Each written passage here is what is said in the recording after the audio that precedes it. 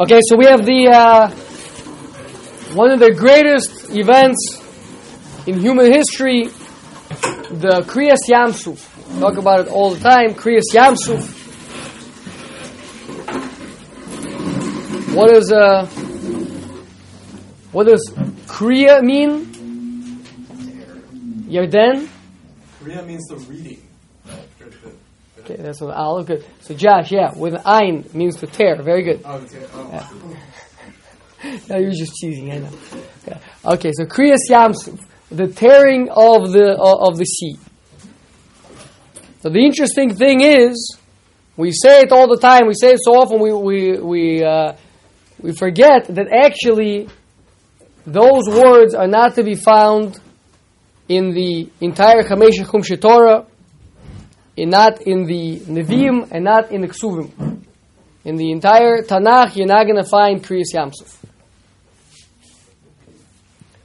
We have, in the Torah, it uses the language of Bekiah, of splitting of the sea.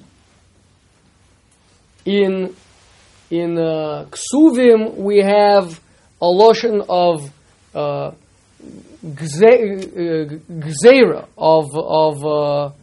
of cutting the sea. The lotion of Kriya is a lotion Chazal. Velodavarhu, it's a Pella. What's wrong with the Torah's language? That the Chachamim had to go and make up their own language. HaKadosh Baruch Hu chose the language of splitting, the splitting of the sea. It's a perfectly good language, and yet the sages over and over and over always use, I don't know always, but usually the default is they use a language of Kriya, of tearing. What could be the reason for such a thing? So we have a Chabura over here learning Hilchos Shabbos. So you guys are fully aware that there's a fundamental distinction between cutting something, which is gozer yam l'gzarim, to cut something, right? Or bokeya, to split a log of wood, which are both constructive acts in their own right, versus koreya, which depends. Koreya usually connotes an act of kilkul. Koreya bites is not a mechay. A person is not chayev for koreya. It's a destructive act, unless it's a koreya al manas litfor. Unless you're doing the kriya, the tearing, with the intention that somehow through this destructive act is going to come about something productive, something constructive. So the question is, the Hashem, what he did with the yam, was that a constructive act? Was there some sort of something good that came out of it? Was it constructive, or was it a kilkul? Was it a destructive action? Did anything good come out of it? So what do you think? Destructive? Both. Oh. Neither. So, seemingly, splitting of the sea was very constructive because the Jewish people needed a pathway to walk through.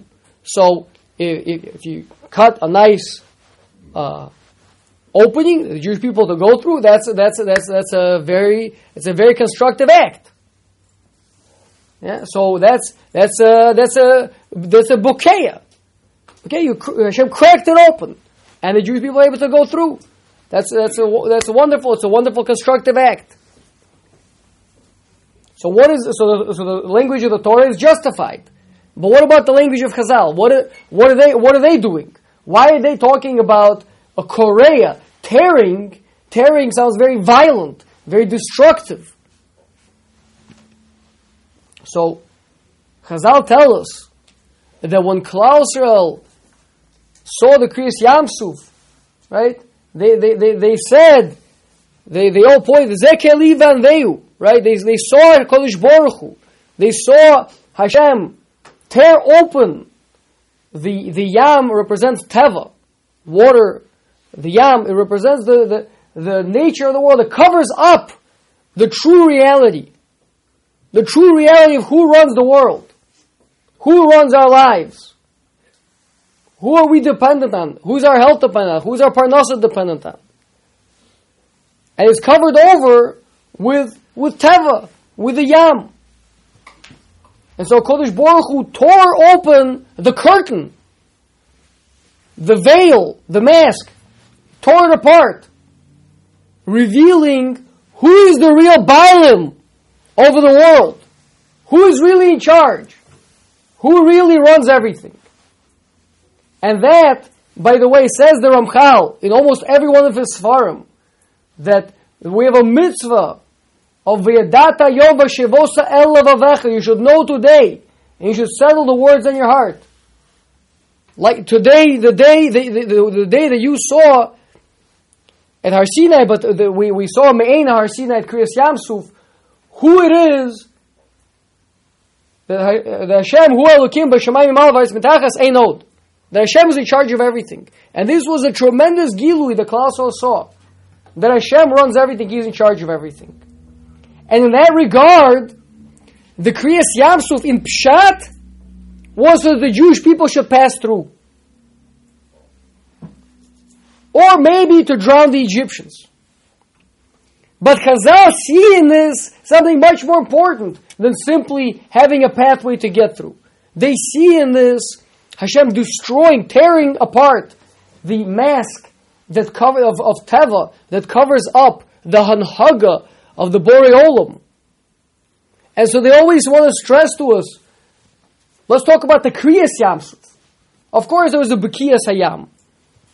There was a pathway that was made in the sea and we walked through and it was good. But more importantly is to remember what we saw in it. We saw that the Teva is not what runs the world. What runs the world is the Kodesh Baruch Hu. And that was shown to us through the kilkul, through the tearing apart of the mask, of the curtain. And that's a also productive act, but differently productive. It's a korei al manas latakin. It's that by destroying this thing, I reveal something greater, that the tikkun is not in it. The tikkun is in the kilkul of it. So that's something as we're learning this week's parsha. Chazal say the Yerushalmi is mashma that during the Kriyas Yamsuf we have the mitzvah twice a day to remember Yetzias Mitzrayim. Part of that is to remember Kriyas Yamsuf, and specifically the understanding of that by seeing that Hashem runs the world in every way, we've been liberated from the Egyptians. We've been liberated from the Yetzer Hara. We've been liberated from the shibud that we were in until now, and remembering that that's what mechazik us and liberates us on a daily basis from that Yetzer Hara, which is trying to get a grip, trying to get us back under control, trying to get us to believe that it is Teva, that it is the Yam that's really running the world, and to get us to forget what we saw with the Kriyas Yamsuf.